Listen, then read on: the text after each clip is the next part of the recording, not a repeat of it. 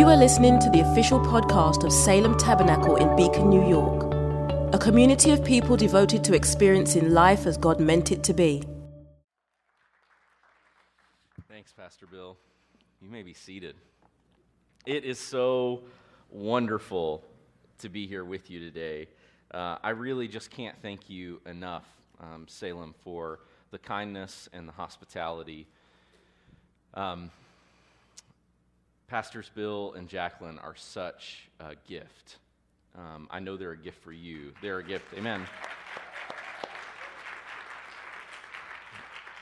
They are a gift in my life, and this has been a wonderful weekend, and it's also our first time leaving our one-year-old son, and so this was a big weekend for us, right?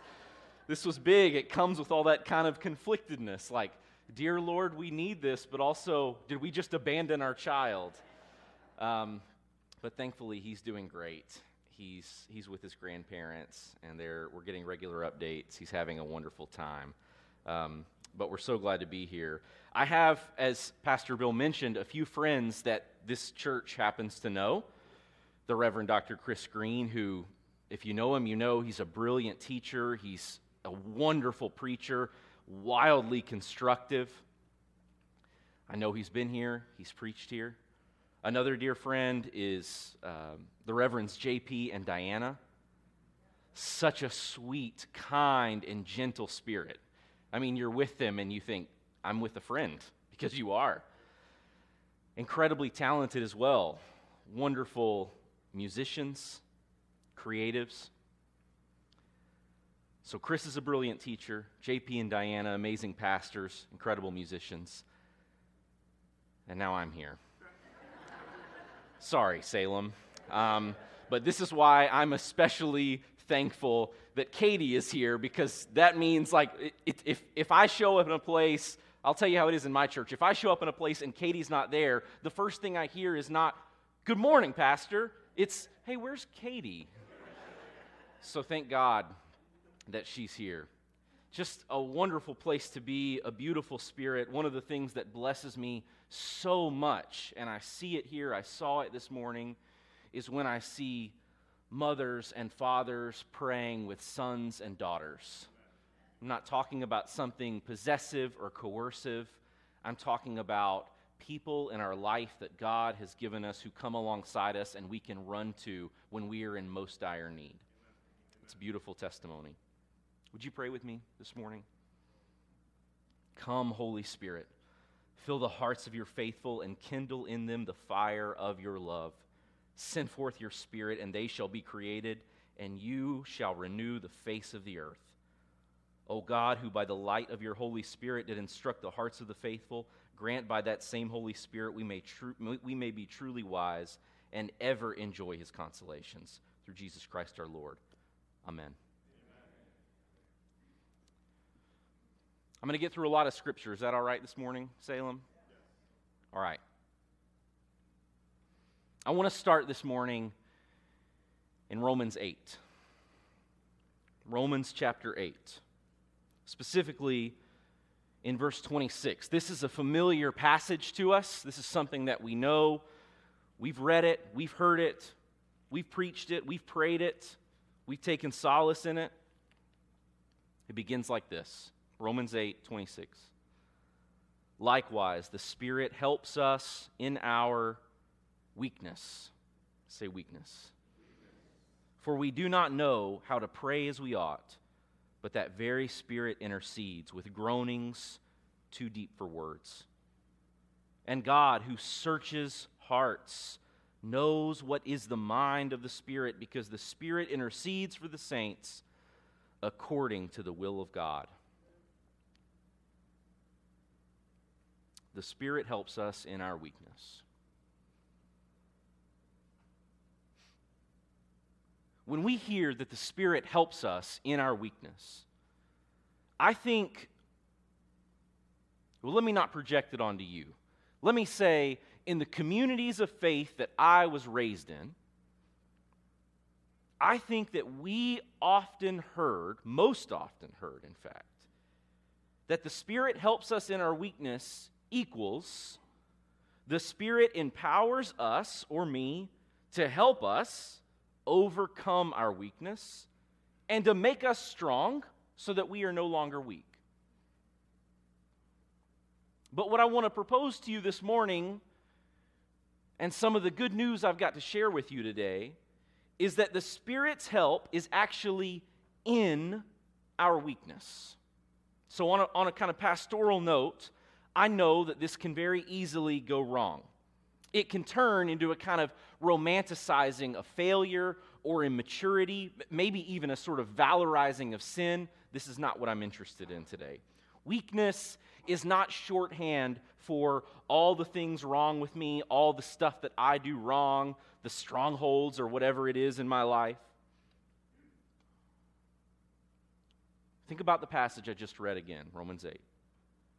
It's precisely in our not knowing how to pray that marks the territory of the Spirit's intercession most clearly. The Spirit helps us in our weakness. In our weakness. 2 Corinthians 13 reveals this truth. Speaking of Christ, I'll just read it to you. Paul says, "For he was crucified," can anyone guess what's next? "In weakness, but lives by the power of God." And Paul says, we are weak in him.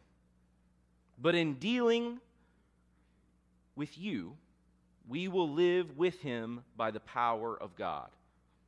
So here's what I want to suggest. Weakness refers to the vulnerability of love. The vulnerability of faith and hope. It is not those things that you despise about yourself, that sort of Romans 7, I do the things that I don't want to do. It's not that.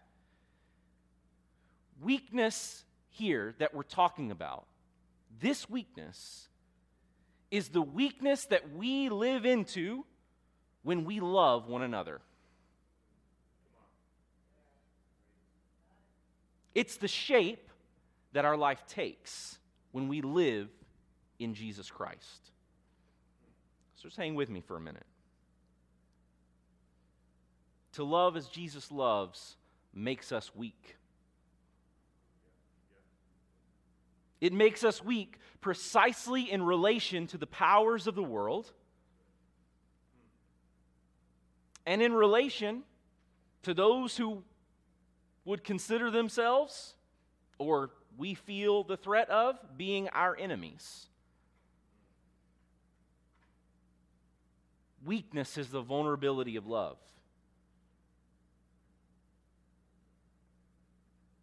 This passage ends in Romans chapter 8, or this section of this passage.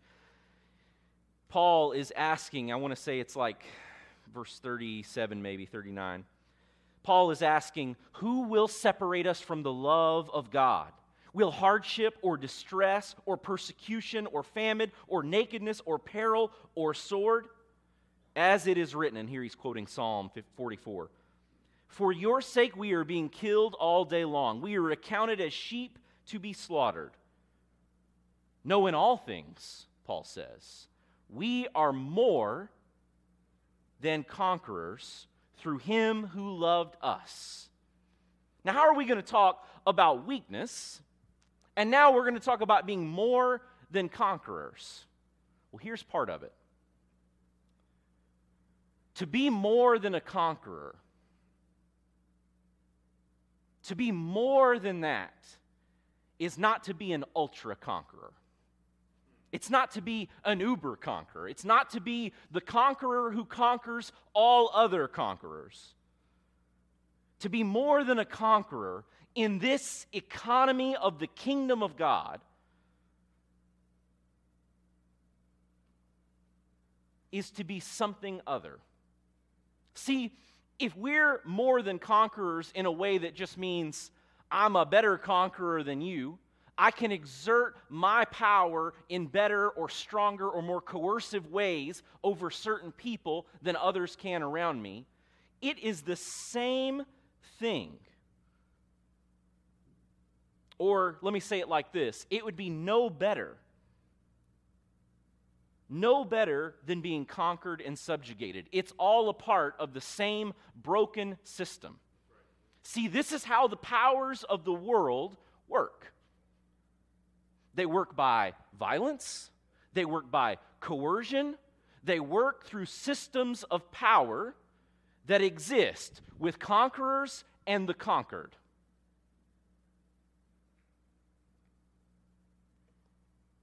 But we're not of this world. We're a part of the kingdom of God. And our life together is to witness to that kingdom.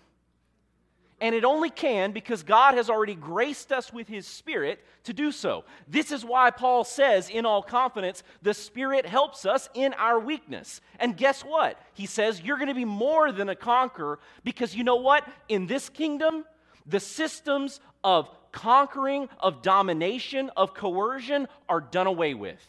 You're more than a conqueror because you are something totally other and better.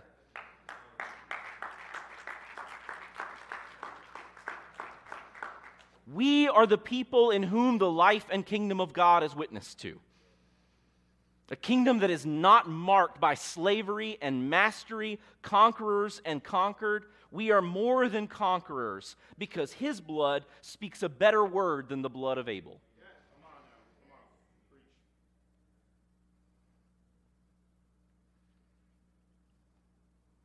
I want to look at Psalm 105 just a little bit. Psalm 105. Let's start in verse 4. Search for the Lord and His strength. Continually seek His face. Now this psalm, I think, gives us some clues into how we might seek, how we might find the Lord's strength. Look at the kind of progression here in the 3 verses just before it. So Psalm 105, verse 1, give thanks to the Lord and call upon His name. Make known His deeds among the peoples. Sing to Him, sing praises to Him, and speak of all His marvelous works. Glory in His holy name. Let the hearts of those who seek the Lord rejoice. So here's the clues. First, we gather. We give thanks in testimony, in song, in sermon. Second, we glory in His name. Our hearts are rejoicing that it is in Him. It is in God we are made and called to be with. And then let me kind of jump down to verses 5 and 7. Remember the marvels He has done, His wonders and the judgments of His mouth. O offspring of Abraham, His servant, O children of Jacob, His chosen. He is the Lord our God. His judgments prevail in all the world. It's at this point, after we have given thanks, gathered, given thanks in testimony, song, and sermon, gloried in His name, rejoicing in our hearts that it is in Him in whom we live and move and have our being, that we really, for the first time, remember, as the psalmist says, in the truest sense, what He's done. And that is what makes us apt. That's what makes us ready for His judgments to prevail in the world. Now think about this. I don't want to glance over it too quickly, but think about this connection between finding His strength, the strength of the Lord, and our weakness. With the psalmist, we are seeking for the Lord and His strength, knowing and trusting that the Spirit helps us in our weakness. And it's because of this that Paul will say later, I'm content with weakness, for whenever I am weak, then I am strong. It's precisely at that point, his weakness, that Paul discovers the Spirit's help, the strength of God. I want the cry of our hearts to be like that of the psalmist. Lord, we want to seek You and Your strength. But seeking the Lord and the Lord's strength means coming in touch with our weakness. That's not a bad thing. Because remember how we're talking about weakness. Weakness is that life of vulnerability, of love. That life of love that causes us to live in ways with our neighbor where we are going to stick our necks out, where we're going to bare our hearts. Let me just say something. I didn't have this in my notes, but at this moment I feel the sense I should say a point of clarification. When I'm talking about vulnerability here and the life of love that leads us to vulnerability, I am not talking about a loss of agency. I'm not talking about becoming less than who God has made you to be. I'm not talking about being abused and victimized. There are victimizers, there are abusers. I'm talking about coming to ourselves in the fullest of ways, exercising that fullest of agency, like what we see in the life of Jesus Christ, who does what he does willingly. Is he taken to the cross? Yes. Is he abused? Is he tortured and killed? Yes. But does he lose his own agency in the midst of that? Who he is? No. So I want to be careful, because if there are some of you who have experienced that kind of abuse and you hear me saying that's good, I want you to know this morning that is not good. That's not what I'm saying. Because remember, what the Spirit does is helps us in our weakness. Helps us in our weakness. Helps us live into this life of love.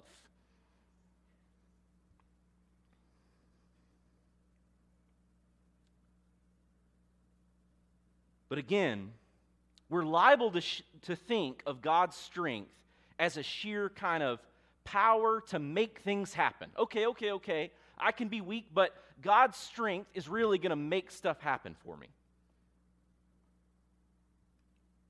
But here's the truth of the matter, and it's a little bit disorienting, but hang with me because I've got some good news for you. God is not coercive, and God's power is not causal. God's strength is creative. And there's a big difference here. Sometimes we're liable to think of God's strength in the world or through us as kind of one thing among others, one cause among others. But that is not what is going on. The confession that we make as Christians is not that God is the great and biggest first cause in the universe that causes all cause and effects to render on. God is creative, which means God creates cause and effect. I used to teach theology classes, intro to theology classes to undergraduate students, and most of which it wasn't their major or desired area of interest, and they would come in and there were always certain things they wanted to talk about. And one of the things, at least a few years ago, that a lot of students wanted to talk about was things like creation and what's going on there and the debates and all this stuff. And this is one of the things that I said to them, like, listen, y'all can have your debates, and if that's interesting to you and fun, do it. But here's what I'm saying. When Christians say, I believe in God the Father, the maker of heaven and earth, the creator of all that is seen and unseen, what we're saying is that there's a reason there is something and not nothing, and that reason is God. That's the theological confession. And it relativizes those kinds of debates. You can have them, and we don't have to divide over them. Because what we're confessing is that God's power is creative.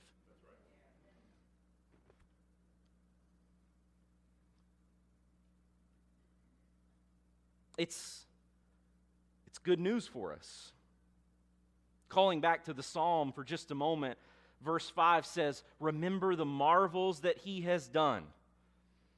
I think we often think of marvels, the wonders that he's done, as feats of, oftentimes, coercion. Look at that. God's made things happen. He's put on the pressure here. He's laid the threat there, and he's caused this person to move. But the emphasis in the verse is on the offspring of Abraham and Jacob. Of course, when we look at those stories closely, the stories throughout the book of Genesis, it certainly does not seem like God's judgments are triumphing. Those stories, read the book, are insane. They are wild, and they take crazy turns. We've heard so many of them our whole life that we've been inoculated against the kind of reality that, these stories are nuts, and they do not go the ways that we expect them to go. In many particular cases, people are clearly doing wrong, resisting God's will, frustrating God's purposes, and yet the Spirit finds a way by making a way where there is no way. Think about what's said in Isaiah. I am doing a new thing among you. I am making streams in the desert. And part of what I want you to hear this morning is the life that we have been given, the life that we have been born into in our baptism, the life of Christ. This life is a life in a kingdom that is not of this world, and God does things that are foolishness to the wisdom of this world. And the sooner that we can be open to that possibility, the sooner we can start to rejoice and see when God is working among us. It's true. Just as the psalmist says, God is always mindful of the covenant. But of course, God's thoughts are not our thoughts, and God's ways are not our ways. And so it's probably the case, and if you read the scriptures, you find out it is the case, that God's mindfulness of the covenant does not look like anyone expects it to look. In fact, you've got stories like in the book of Hosea where God seems to sunder the covenant completely. Brings judgment. Hosea marries Gomer. They have children. The children's names are the pronouncements of God's judgments against the people. And he says, you're not my people and I'm not your God. And then on the same page, it says, where it was said of them, I'm not their God and they're not my people, they will be called children of the living God. Because God works in ways that are always and only ever for our good. And when it looks like the covenant has been sundered, it's only God creating new possibilities so that the people might be brought to repentance and into the life of the Lord. Amen.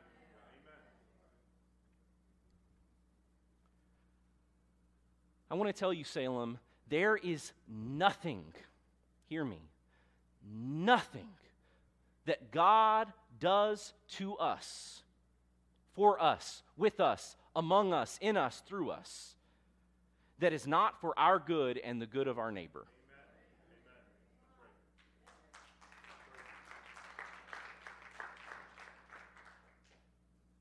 We have to learn this mind, the mind of the Spirit, the mind of Christ, if we hope to see how God is minding God's covenant, as the psalmist says. Again, we've got to learn to remember rightly. This is why our stories and the honesty with which we tell our stories are so important. This is what we have in the scriptures. This is why we have Genesis and these crazy stories. Sometimes we're tempted, and I get it, but sometimes we're tempted for the sake of maybe pride, maybe for the sake of my own personal embarrassment or image, but to tell our stories in ways that gloss over the difficult parts. But we've got to tell our stories truthfully. That doesn't always mean everywhere sharing every single thing with every person. If you're going to speak the truth, you've got to speak it in love. And sometimes it's not loving to do that kind of verbal vomit on your neighbor. But whenever and however we tell them, we've got to tell them truthfully. Now let me look to the gospel. Can we pull that up, the gospel text for today from Matthew?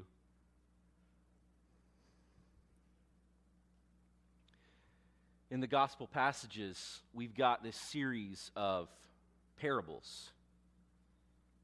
He put before them another parable. The kingdom of heaven is like a mustard seed that someone took and sowed it in the field. It is the smallest of all the seeds, but when it's grown, it is the greatest of shrubs and has become a tree so that the birds of the air come and make nests in its branches. And then he keeps going. He told them another parable. The kingdom of heaven is like yeast that a woman took and mixed in with 3 measures of flour until all of it was leavened. The kingdom of heaven is like a treasure hidden in a field, which someone found and hid, and then in his joy he goes and sells all that he has and buys that field. Again, the kingdom of heaven is like a merchant in search of fine pearls. On finding one pearl of great value, he went and sold all that he had and bought it. So we get these parables, you get the point, over and over and over again. Smallness, hiddenness, duration, costliness, strange mixture. This is the picture that we get in the parables, and it's not exactly a picture of, and so here's your best life now.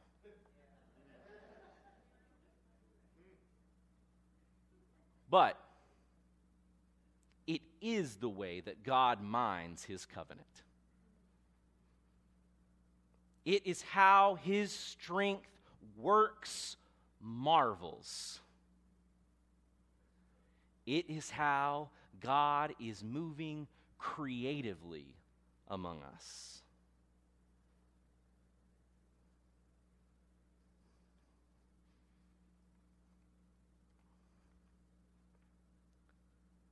Let me try to make this point a little more clear with one more. We might sneak another one in, but at least just one more passage. Genesis 29. I want to read this story to you from today. Genesis 29, I think starts in verse 15.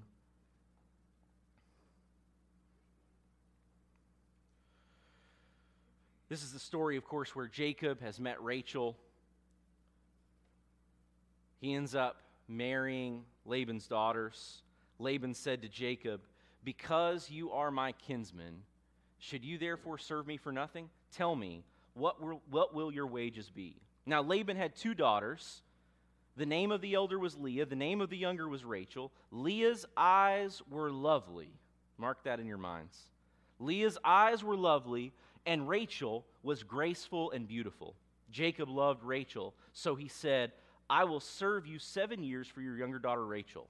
Laban said, "It's better that I give her to you than I should give her to any other man. Stay with me."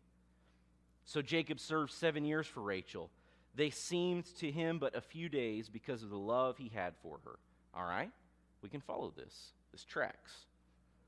Then Jacob said to Laban, "Give me my wife that I may go into her, for my time is completed." He's worked his 7 years. So Laban gathered together all the people of the place, made a feast, but in the evening he took his daughter Leah and brought her to Jacob, and he went into her. So they consummate the marriage. Laban gave his maid to his daughter Leah, and that was her maid. When morning came, it was Leah.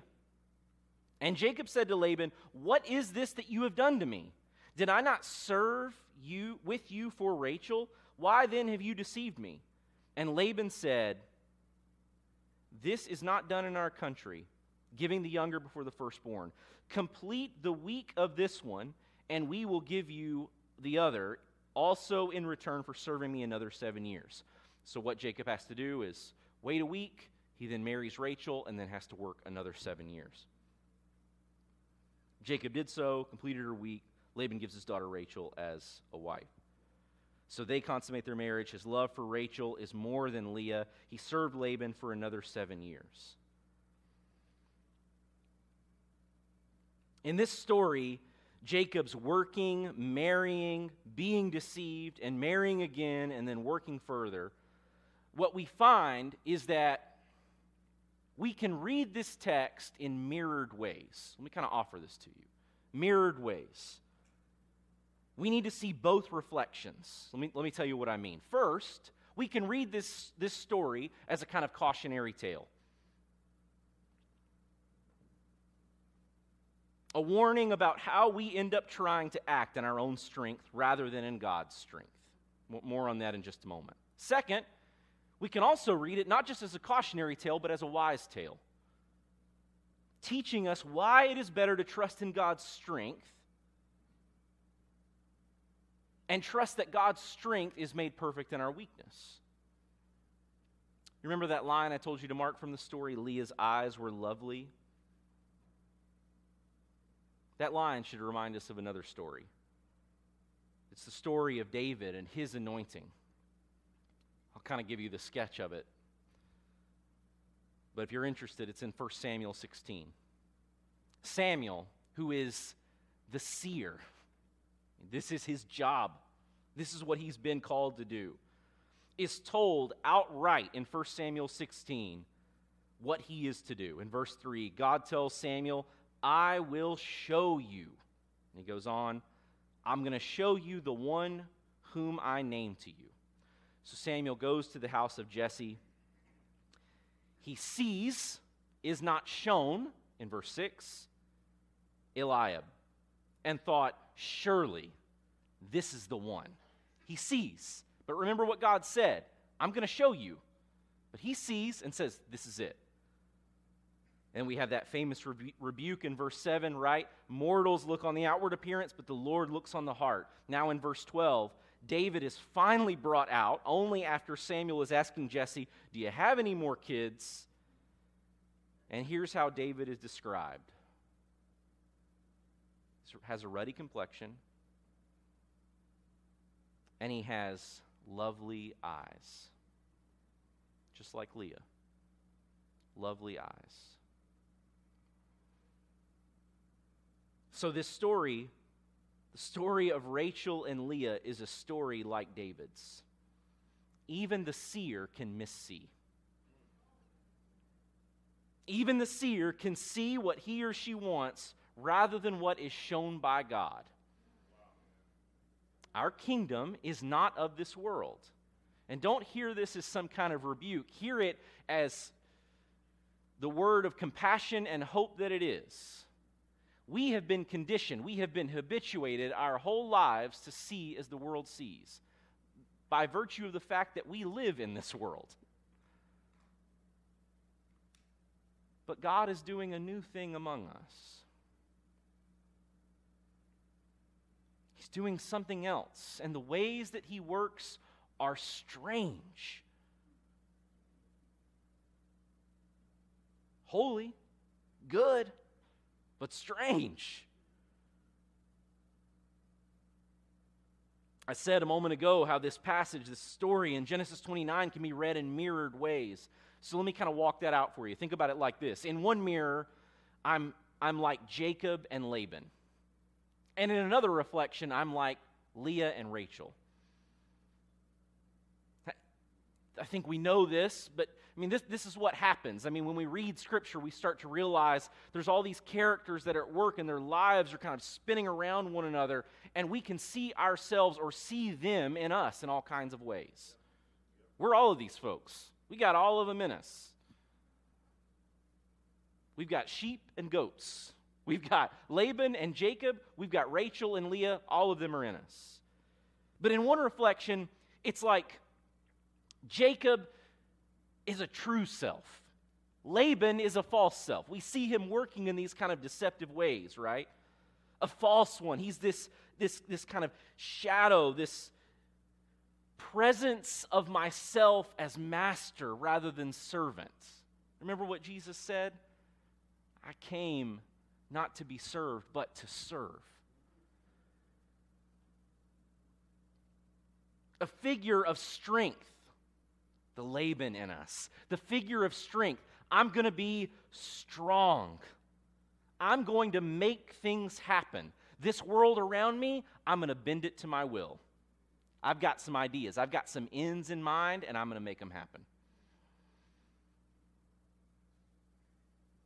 Laban manipulating the left and the right. In fact, I mean, this may sound strange, but Laban is a legalist. Remember what he says? Jacob is astonished. What have you done to me? And he immediately says, look, man, this is the custom. This is the code here, brother. Sorry about it. He's a great capitalist. This man maximizes his profits.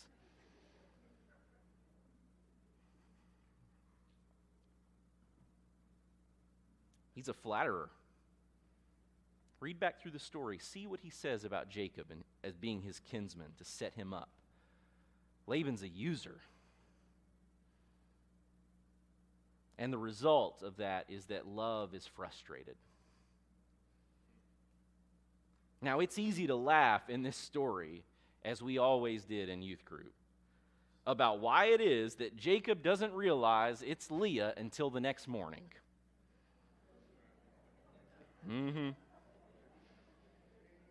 But here's the real joke in the story. Jacob doesn't realize who Laban really is until the next morning. He should have known. He's been working for this man for 7 years. And even though it felt like days, this man is a manipulator. This man is a man of strength and his own power.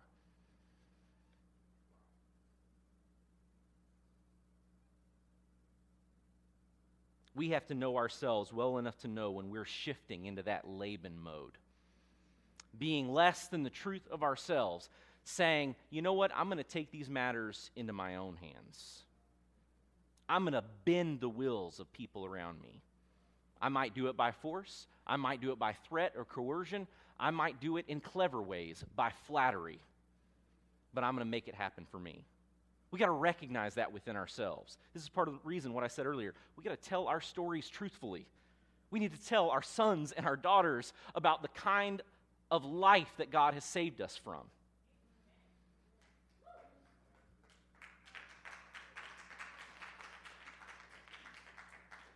If we don't know this about ourselves, we are never going to be able to love as we have been loved. This is not how God has loved you. God has not violated your personhood. God has loved you with a patient and everlasting love.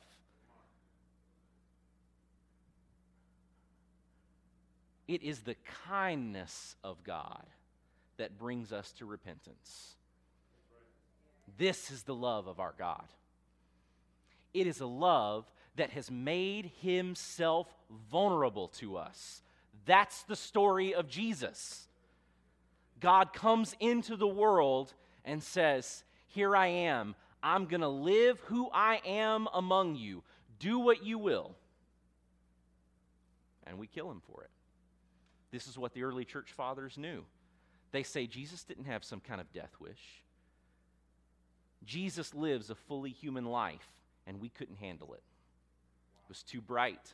It was too good. It was too patient. It was too loving. It was too weak. So we took matters into our own hands. A lack of self-awareness is the obverse of the love of money. The more we are consumed with strength, and the more we think our strength can get us, the more out of touch we are going to be with ourselves and the world around us. Here's the truth of the matter.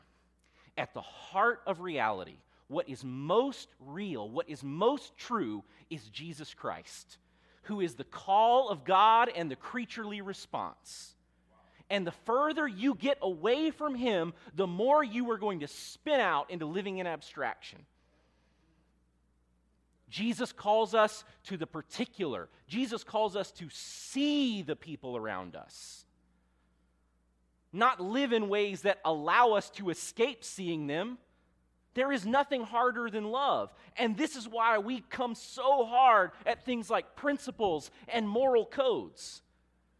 Because if I've got my code, I don't have to worry about the nuances of your life. I can lay that code right on top of you and make my judgments from my high horse. But how many of you know, some of you who have been through some things, know that life is messy. And there are some of us who have lived lives, who have seen it or lived it ourselves, where we have been sinned against in ways that caused us to respond and caused us to be bent and broken in certain ways. And thank God He redeems us. He saves us from that. But we know it gets messy. It gets difficult.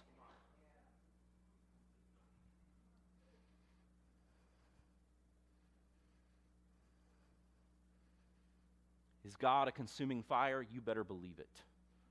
But God's love is also like that Fuller soap, that gentle, cleansing, and sanctifying, who when you're at your lowest, He says, I got it. I know where you've been. I know where you're coming from. I know why you did this. And He says, good news. I didn't come to condemn the world. He came so that the world through Him might be saved.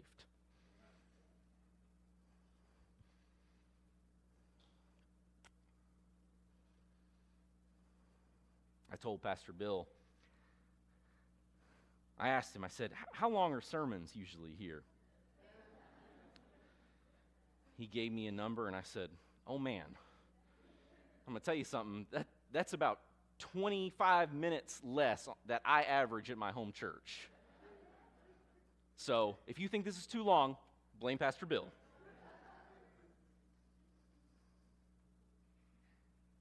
So how do we come to know ourselves? Back to the psalm. Not by dwelling on our weakness, but by seeing His strength, remembering rightly the faithfulness of the Lord, bearing in mind how He minds the covenant in those wonderful and strange ways. So if that one mirror is like Jacob and Laban, in the other mirror there's Rachel and Leah. Both are lovely, but only one is beloved in the story. But here's the thing. As with David and Leah, so it is with us. It's the eyes that matter. She had lovely eyes. Rachel was graceful and beautiful, desirable and easy on the eyes, but Leah had depth. My Rachel self, if you will, is the one that I put on display. That's the image I want to project. But my Leah self is the one God knows I need. There's this line in Jeremiah 20 where Jeremiah is denouncing his persecutors, and he kind of starts this speech off by saying, "O Lord, who deceived me, I was deceived." Does God deceive us? Not as Laban did. No.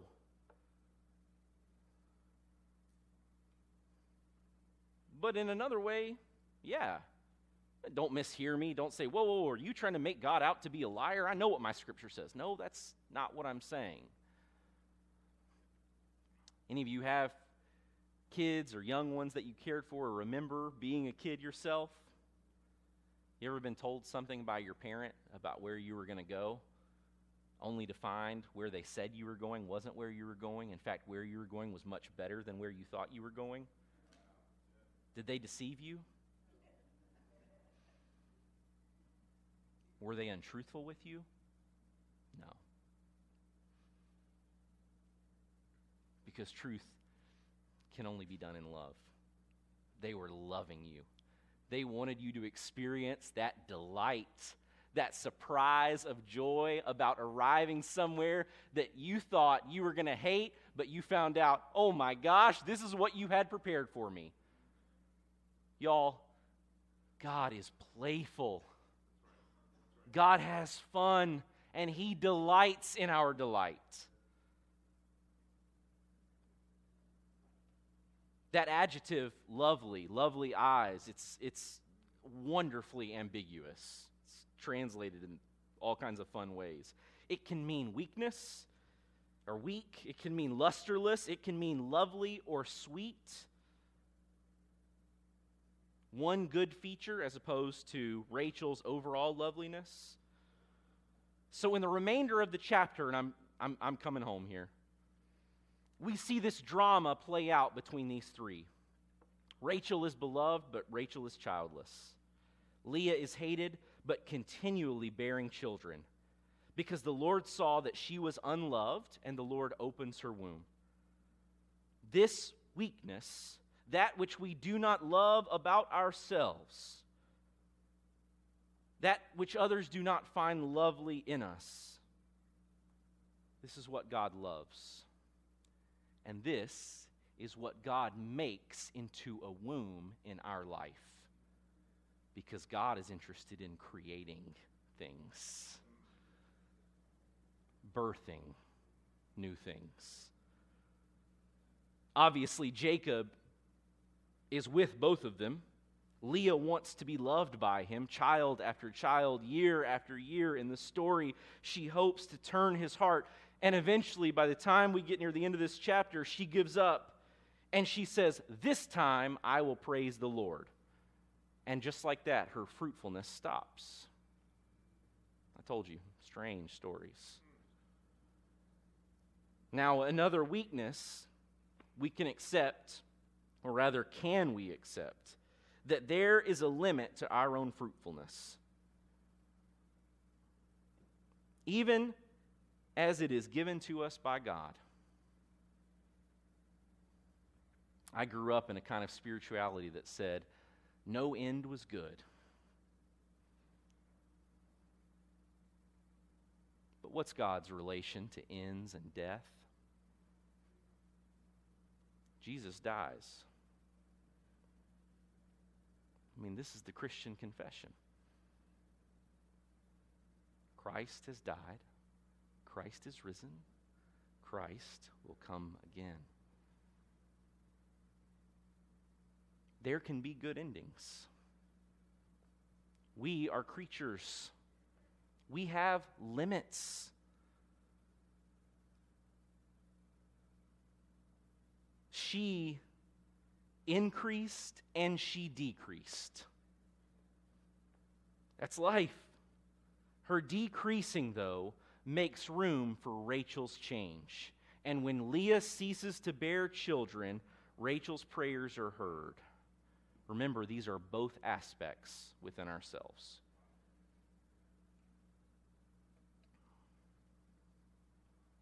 There's this line in that short but incredible book of Ruth, in Ruth chapter 4, verse 11. You know the story. I'm not going to recount it. If you don't, please read it. But it's the only other time outside of Genesis that Leah is mentioned. And it says this. It's kind of this wonderful climax. Boaz is here. He's going to take Ruth. The people are seeing it. This is really happening. And then all the people who were at the gate along with the elders said, "We are witnesses. May the Lord make the woman who is coming into your house like Rachel and Leah, who together built up the house of Israel. May you produce children in Ephrath and bestow a name in Bethlehem. It is a woman, singular, who is to be like Rachel and Leah together. Built up the house of Israel." And it's interesting, too, that in that line, Leah is listed as second, even though she's the first wife and the mother of Levi and Judah. And furthermore, Ruth is a Moabite. She's an outsider. Reconciliation, integration, oneness, healing. That we build up the house only when both Rachel and Leah are at one with both of us, in us. Their fruitfulness and their unfruitfulness. Something happens when we can come together within ourselves like that. So we see these three stages with Leah. She wants to be loved by Jacob. She reconciles herself to being loved by God. And finally, she steps aside so that Rachel can be loved. Instead of trying to earn that first place, she gives it to Rachel. And it may sound strange, but what I want to tell you today is that's the shape that our lives are able to take. Leah learns to love in weakness. At first, she tries not to be weak, but then she accepts that she's got to be, and then she delights in giving strength to others. That doesn't sound like coercion. That doesn't sound like power exerted over and against someone else. That sounds like the vulnerability of love. Living with one another in ways that actually foster the space where God is going to work creatively in our midst. As a friend of mine and Bill says all the time, I can't stop God from being good in your life. I can't stop God from doing what God's going to do. But I can live with you in ways that affect how you experience God's goodness.